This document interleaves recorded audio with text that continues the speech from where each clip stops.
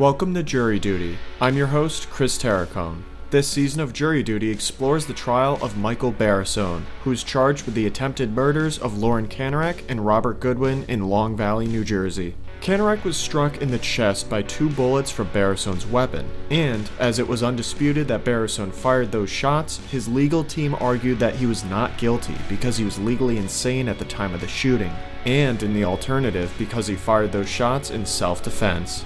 In our last episode, we continued our look at the prosecution's direct examination of their expert witness, Dr. Louis Schlesinger, with a look at some of the tests that the doctor used to evaluate the defendant. On today's installment, we continue that exploration. That's all coming up right after the break.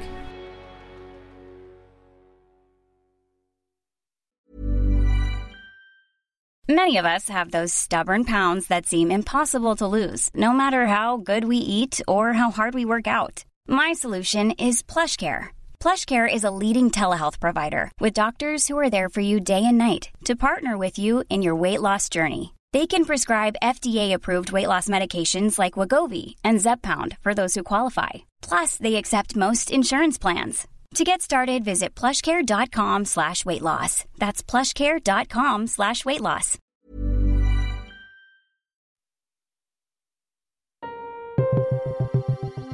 It's mid-afternoon on April 7th, 2022. As we ended our last episode, Judge Stephen Taylor called for a break as prosecutor Christopher Schellhorn was leading his expert witness, Dr. Louis Schlesinger, through a rebuttal of the testimonies of defense experts Drs. Stephen Simmering and Charles Hassan. Specifically, Dr. Schlesinger was pointing out flaws in the implementation of certain tests that Dr. Hassan used to evaluate the defendant, including the Rorschach test.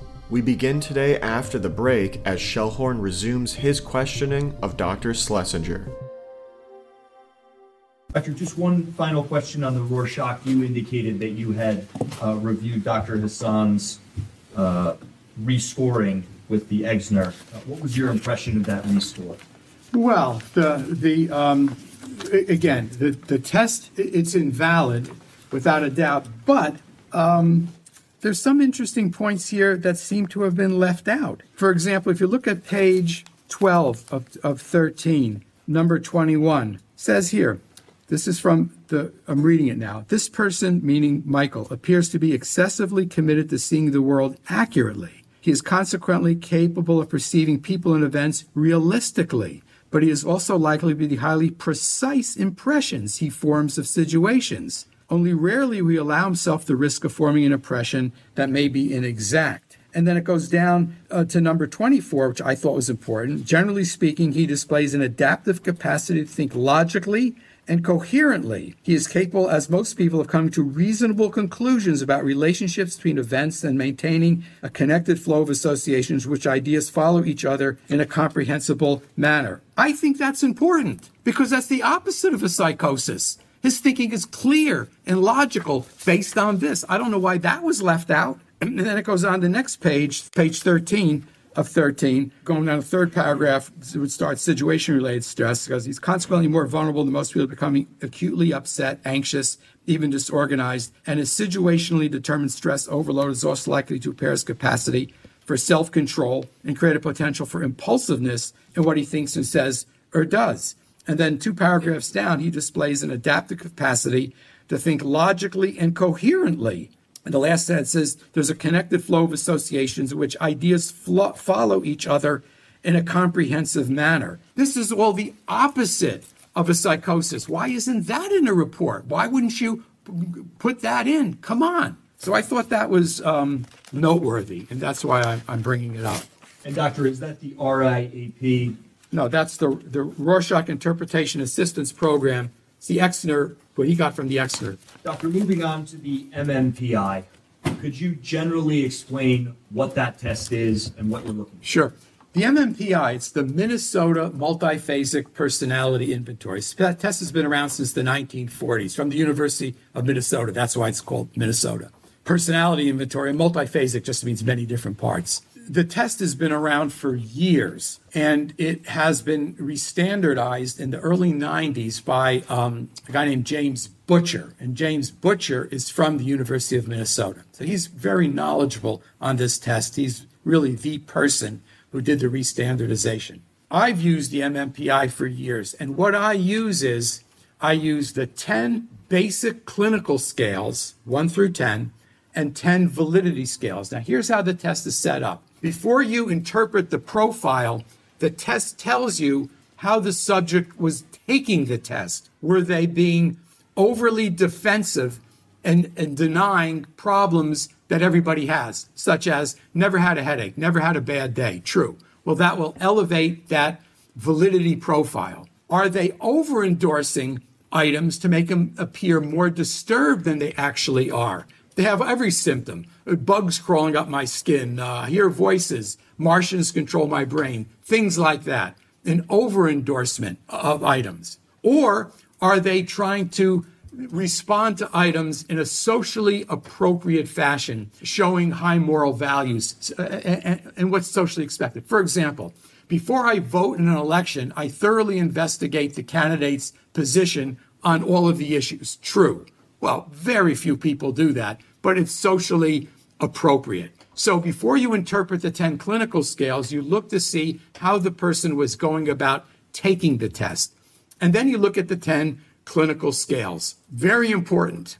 Lecture number 1 in the MMPI, if you're teaching this, is the labels of the 10 clinical scales should never be taken literally. It was never meant to be that. So, for example, if a person has a high elevation on scale 4, the label is psychopathic deviant. That does not mean the person is a psychopath. It doesn't mean that. Scale 8 is labeled schizophrenia. If a person has a high elevation on scale 8, it doesn't mean the person is schizophrenic. It never meant that. Scale 6, for example, is labeled paranoia. If you have a high elevation on scale 6, that does not mean the person is paranoid. As a matter of fact, most, not all, but most flagrantly paranoid individuals don't score high on that at all. And if you look at Butcher's book, I showed the prosecutor, I don't know if that any of that came out, but anyway, he has a section that says, do not literally interpret these scale names. And the first sentence is, if you do, you're poorly trained. That's not me, that's Butcher saying that. So if you think a high elevation on scale 6 means you're paranoid, it means one thing according to Butcher, you're poorly trained. You don't understand what's going on. And if you read the description from Butcher on an elevation on scale 6, it's nothing about delusions and all the rest of it. So when I hear, for example, in Dr. Hassan's report, and I do not want to be disrespectful at all, and I'm trying my best not to be, and I don't want to be. But he said something to the effect, I don't know anybody that would look at this high scale 6 and interpret it anything different than paranoid psychosis. Really? I don't know anybody that would, including Butcher, who wrote the book on it. So it's just incorrect. Since 2013, Bombas has donated over 100 million socks, underwear, and T-shirts to those facing homelessness. If we counted those on air, this ad would last over 1,157 days. But if we counted the time it takes to make a donation possible, it would take just a few clicks. Because every time you make a purchase, Bombas donates an item to someone who needs it. Go to bombas.com/ACAST and use code ACAST for 20% off your first purchase. That's bombas.com/ACAST, code ACAST.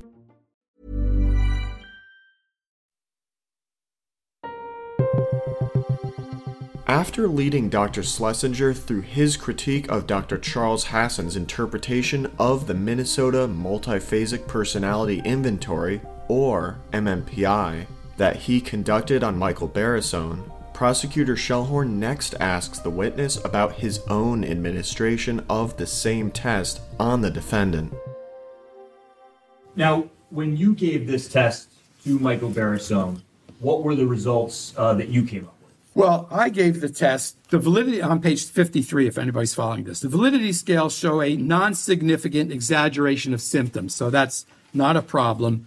There was a slight attempt to give socially approved answers concerning self-control and moral values, but it didn't invalidate the test. Sometimes the validity scales are high and it invalidates it. That is not the case here. I found mild depression, anxiety, suicide threats and attempts are possible, inner anger, irritability, suspiciousness. These are common symptoms. And individuals likely control their anger, but sometimes they episodically explode and surprise those around them. Now, how am I getting that? It's not just scale 6, but he had another scale elevation without getting into the weeds. High scale 4, low scale 5. That's sometimes called a masculine protest, meaning individuals feel insecure and try to compensate for that by demonstrating that they're dominant in some way. Also, with the MMPI, what you do is you have to look at what's called critical items. Critical items are what items is he responding to that's elevating the scale. This is common sense, and you really have to do it. Now, I'm looking at, this is Dr. Hassan's findings, and if you look at critical items, let me show you, these are the items that elevated the scale that Michael responded to. Also, I should say this before I even get into this. It is not at all uncommon for criminal defendants pending a serious trial to have a high elevation on scale 6 because a lot of it is reality-based. People are persecuting them and out to get him and talking about him. So here's the items that Michael responded to. I am sure I get a raw deal from life. True. Someone has it in for me. True. I believe I'm being plotted against. True. I believe I'm being followed. True. I feel I've often been punished without cause. True. It is safer to trust nobody. True. Given Michael's situation now and the circumstances he are in, this is all reality-based. This is not a delusion or a psychosis. This is what he's experiencing right now. There's a couple of other ones. Someone has it in for me. True. I believe I'm being plotted against. True. I believe I'm being followed. True. I believe I'm being talked about. True. I have no enemies who really wish to harm me. False. People say insulting and vulgar things about me. True. Every one of these is reality-based. And so when you get an MMPI, you have to use your common sense. You don't throw your common sense out and not look at what he responded to. That's what you have to do. And when you do it, you see all of those are reality-based. There is no basis at all to conclude that the results of the MMPI shows paranoid psychosis. It does not. It absolutely does not. Doctor, you didn't render a diagnosis based on your administering the MMPI or the results you got from that test. Of course not. You never, no diagnosis from a psychological test. None. Before I ask you about the other two tests that you gave, Doctor, did you also review Dr. Hassan's results on the PAI? Yes. The PAI, it's called the Personality Assessment Inventory. This is a good test. Now, I mentioned the Exeter, bad test, bad scoring system, Rorschach, good test, but system is bad. The MCMI, the Milan Clinical Multi-Axel Inventory, he also gave, which is a terrible test, shouldn't use. But this is a good test, the Personality Assessment Inventory. I don't know of any research article that said otherwise. It's like the MMPI, basically, a little shorter. It's very good. Now, when you look at this test, I think it's 17 pages long. I'm not 100% sure. Now, you look at this, and again, this on the cover sheet here says what all of these say. And I'm going to just read the beginning of it. It says, interpreted information contained in this report should be viewed only as one source of hypotheses about the individual being evaluated. Do you see that same in all of these tests? These are hypotheses, suggestions. You don't make a diagnosis based on a test. But anyway, when you look at this test, I open up the first page, and what do I see on the top in bold capital letters? Warning. Validity scales indicate hypotheses may not be valid. It doesn't say, consider this, take a look at this, by the way, bullet point. No, warning. And so this is on the top of the page. Every page, every single page of the 17 pages has it in bold print in capital letters on the top, warning. And then you go to the actual validity scales, because there's a whole validity of the test results. Now, you don't use any other validity measures other than this validity measure. This is the validity measure used by the test itself. So when you look at this, and I'm on page 9. And doctor, just to remind the jury, when you say the validity of the results, what does that mean? It means the validity of the results that they found in this test. Warning, it may not be accurate. So this is the test that was given to Michael Barisone, and the test results indicate the validity is questionable. More than questionable. No, when you put warning on something, to me, that's more than questionable. They didn't say results are questionable, take another look. No, they said warning. And then they get into it on page 9, the last paragraph. The degree to which response styles may have affected or distorted the report of symptomatology on the inventory is also assessed. It means they're doing this. Certain of these indicators fall outside the normal range, suggesting that the respondent may not have answered in a completely forthright manner. The nature of his responses might lead the evaluator to form a somewhat inaccurate impression of the client based upon the style of responding below. And then it goes on the next page, and again, this is in capital letters. The test results potentially involve considerable distortion and are unlikely to be an accurate reflection of the respondent's objective clinical status. The following interpretation is provided only as an indication of the respondent's description. And then it goes on. Doctor, in that same paragraph, is there anything in that paragraph about malingering? Yes. Right above that it says, with respect to negative impression management. Impression management is a word means people try to manage their impression to other people. Patients do it, defendants do it all the time. Negative impression management is you want to appear more disturbed than you actually are. Positive impression management is you want to appear less disturbed than you actually are. So here it says, with respect to negative impression management, appearing more disturbed, there are indications suggesting that the client tended to portray himself in an especially negative or pathological manner. Some deliberate distortion of the clinical picture may be present. The critical items should be reviewed to evaluate the possibility of malingering. And then it goes on. The important point is, where is that in his report? I read his report and he said the validity indicators are great and here we go. That's not true. I mean, come on now. Again, I don't want to be disrespectful, and it's a little uncomfortable doing it because someone told me he's actually in the courtroom. So I feel a little uncomfortable doing it, but anyway, you know. Doctor, let me ask you just used the term malingering there. Yeah. Can you tell the jury what that term means and where it comes from? Faking an illness. It's as simple as that. A little boy doesn't want to go to school because he didn't study for his arithmetic test. Tells his mother he has a stomach ache. A person with a mental disorder wants to feign mental symptoms for obvious legal reasons. And without jumping ahead too far, did you find evidence in this case of malingering in the defendant's case? I didn't find any evidence of malingering. Dr. Hassan did, but didn't report it as such. Let me ask the question a little more pointedly. Did you find any evidence of malingered amnesia? Oh, malingered amnesia, yes. Yeah, not malingering. Yeah, yes, I found malingered amnesia, absolutely. But not malingering a mental disorder. And can you explain the difference between what you just answered and what I had asked? Well, malingering generally means to malinger an illness, to malinger a disorder.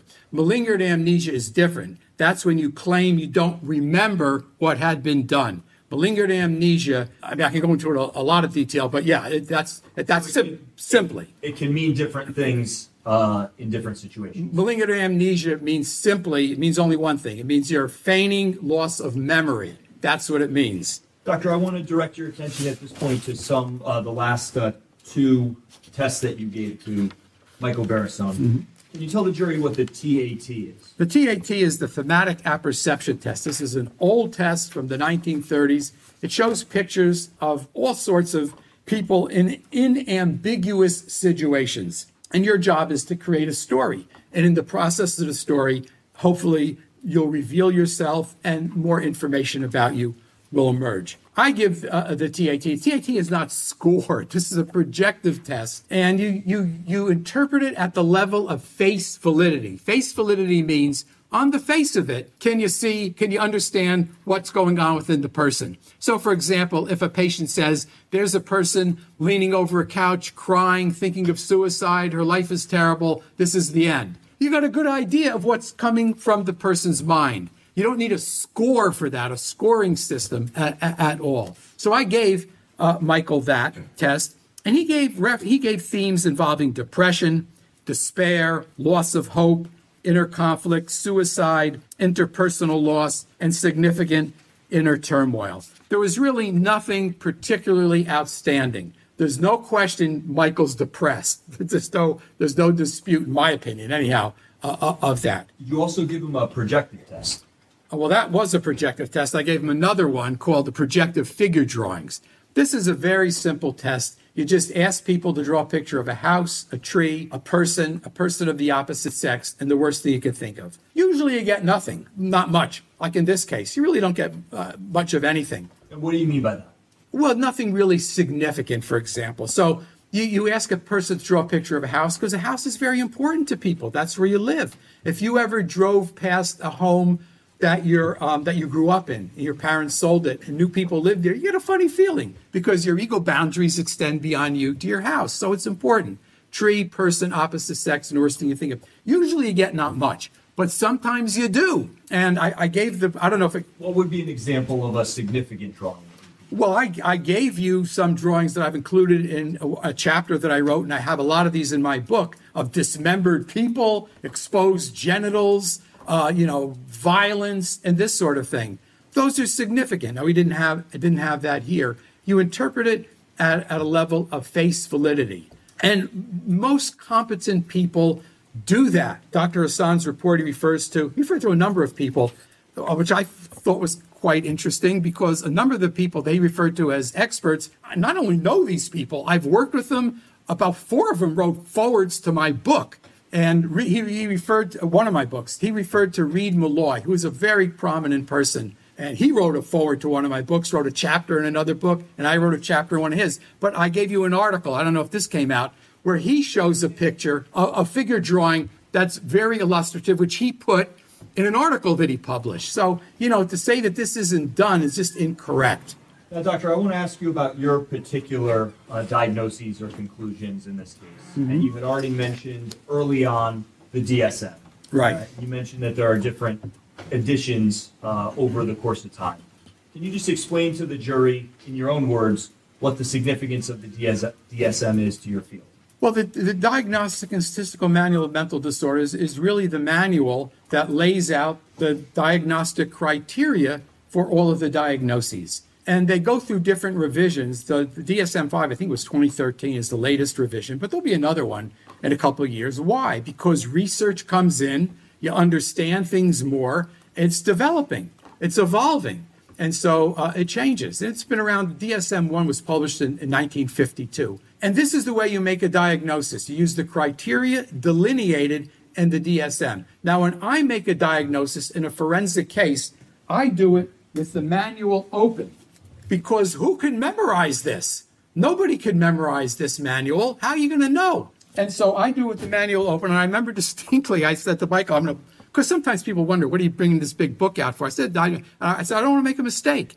And I simply just go on through all of the criteria and evaluated him with all the criteria, all the diagnoses that were raised in this case. You indicated that the DSM-5 is the 5th edition over the course of time. What's your understanding of how, or the process that goes into a new edition coming out? Over the course of, let's say, 10, 15 years, research is published, and the DSM folks will put together a committee on each different diagnosis. They'll brainstorm as to what the research tells us, and then they'll make modifications to try to keep everything up to date and, best practices, and so on. Now, you said that when you conducted your examination of Michael Barisone, you were aware of Dr. Simring's diagnoses? Yes. Did you consider a number of diagnoses in addition to what Dr. Simring found? Yes. Why did you do that? Because other diagnoses were raised in the case, and I wanted to do a thorough job and make sure I considered everything. What does the term psychosis mean? Psychosis simply means a break with reality, and it's manifested by symptoms such as hallucinations and delusions. Hallucinations are perceptual. Auditory hallucination, you hear voices. Visual hallucinations, you see things that aren't there, usually of religious content. Olfactory hallucinations, you smell horrible smells, rotting flesh. Gustatory hallucinations, horrible tastes in your mouth, metal. Tactile hallucinations, bugs crawling under my skin. Those are hallucinations. Delusions are false beliefs not based in reality. So, for example, if you think 2 and 2 is 6, that's not a delusion, you're incorrect. But if you think 2 and 2 is 6 because Martians changed the number system, that's a delusion because there's a break with reality. That's a bizarre delusion. Now, there's some non-bizarre delusions that can actually occur in daily life. The difference being Martians is not an occurrence in daily life, but other things are, and you could develop a delusion. So I'll give you an example to illustrate a non-bizarre delusion. I know of a case of a middle-aged guy, worked at a large company. He was a manager of like a unit, and the company was going through some sort of inspection or review, and he slowly developed an idea that the administration of the company the company was going to fail this review or inspection. They were going to blame him for it. They're all plotting now to blame him. He'll lose his job. He'll never get another job, and his life will be completely destroyed. And when he said things similar to that to his coworkers, they said to him, no, what are you talking about? Everything is fine. The company's not going to be fail. No one's trying to get rid of you. And his response was, you don't understand. You just don't understand. That's very typical in a delusion. The people in your circle around you try to dissuade you of this delusional belief. In that example you just gave, was there any initial trigger for him having that delusion? It was insidious. It was insidious as to why that happened. But all of that went on for an extended period of time, a couple of months. He became more and more delusional with respect to this conspiracy. And what finally happened is he's walking down the hall, and the head, I guess the president or the head administrator, said to him, good morning, doctor. Good morning, doctor. Good morning, Mr. Bailey. And that was it, because he told his friends, he always called me Bob. And today he called me Mr. Bailey. See? You see the sign? That's a delusion. That's a delusion. That's a non-bizarre delusion, because, people get fired from their jobs. But this was a break with reality. So that's essentially what a delusion is, a fixed false belief not based in reality. With that answer from Dr. Schlesinger, we bring to a close this episode of Jury Duty, the trial of Michael Barisone. Join us on our next installment as we conclude our look at the testimony of psychologist Dr. Louis Schlesinger, including his critique of Dr. Stephen Simring's assessment of Michael Barisone, as well as Dr. Schlesinger's own diagnosis of the defendant. If you'd like to listen to these episodes early and ad-free, head over to our Jury Duty Crime Story Patreon page.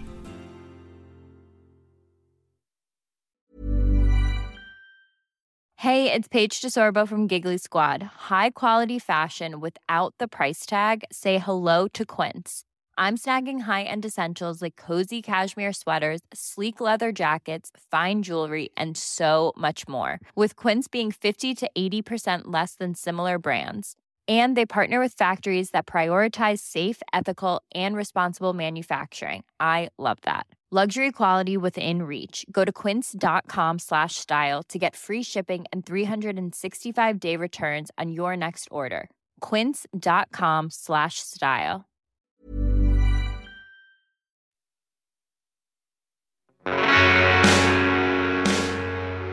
You can find more information about this trial on our Jury Duty Crime Story Patreon page or at crimestory.com.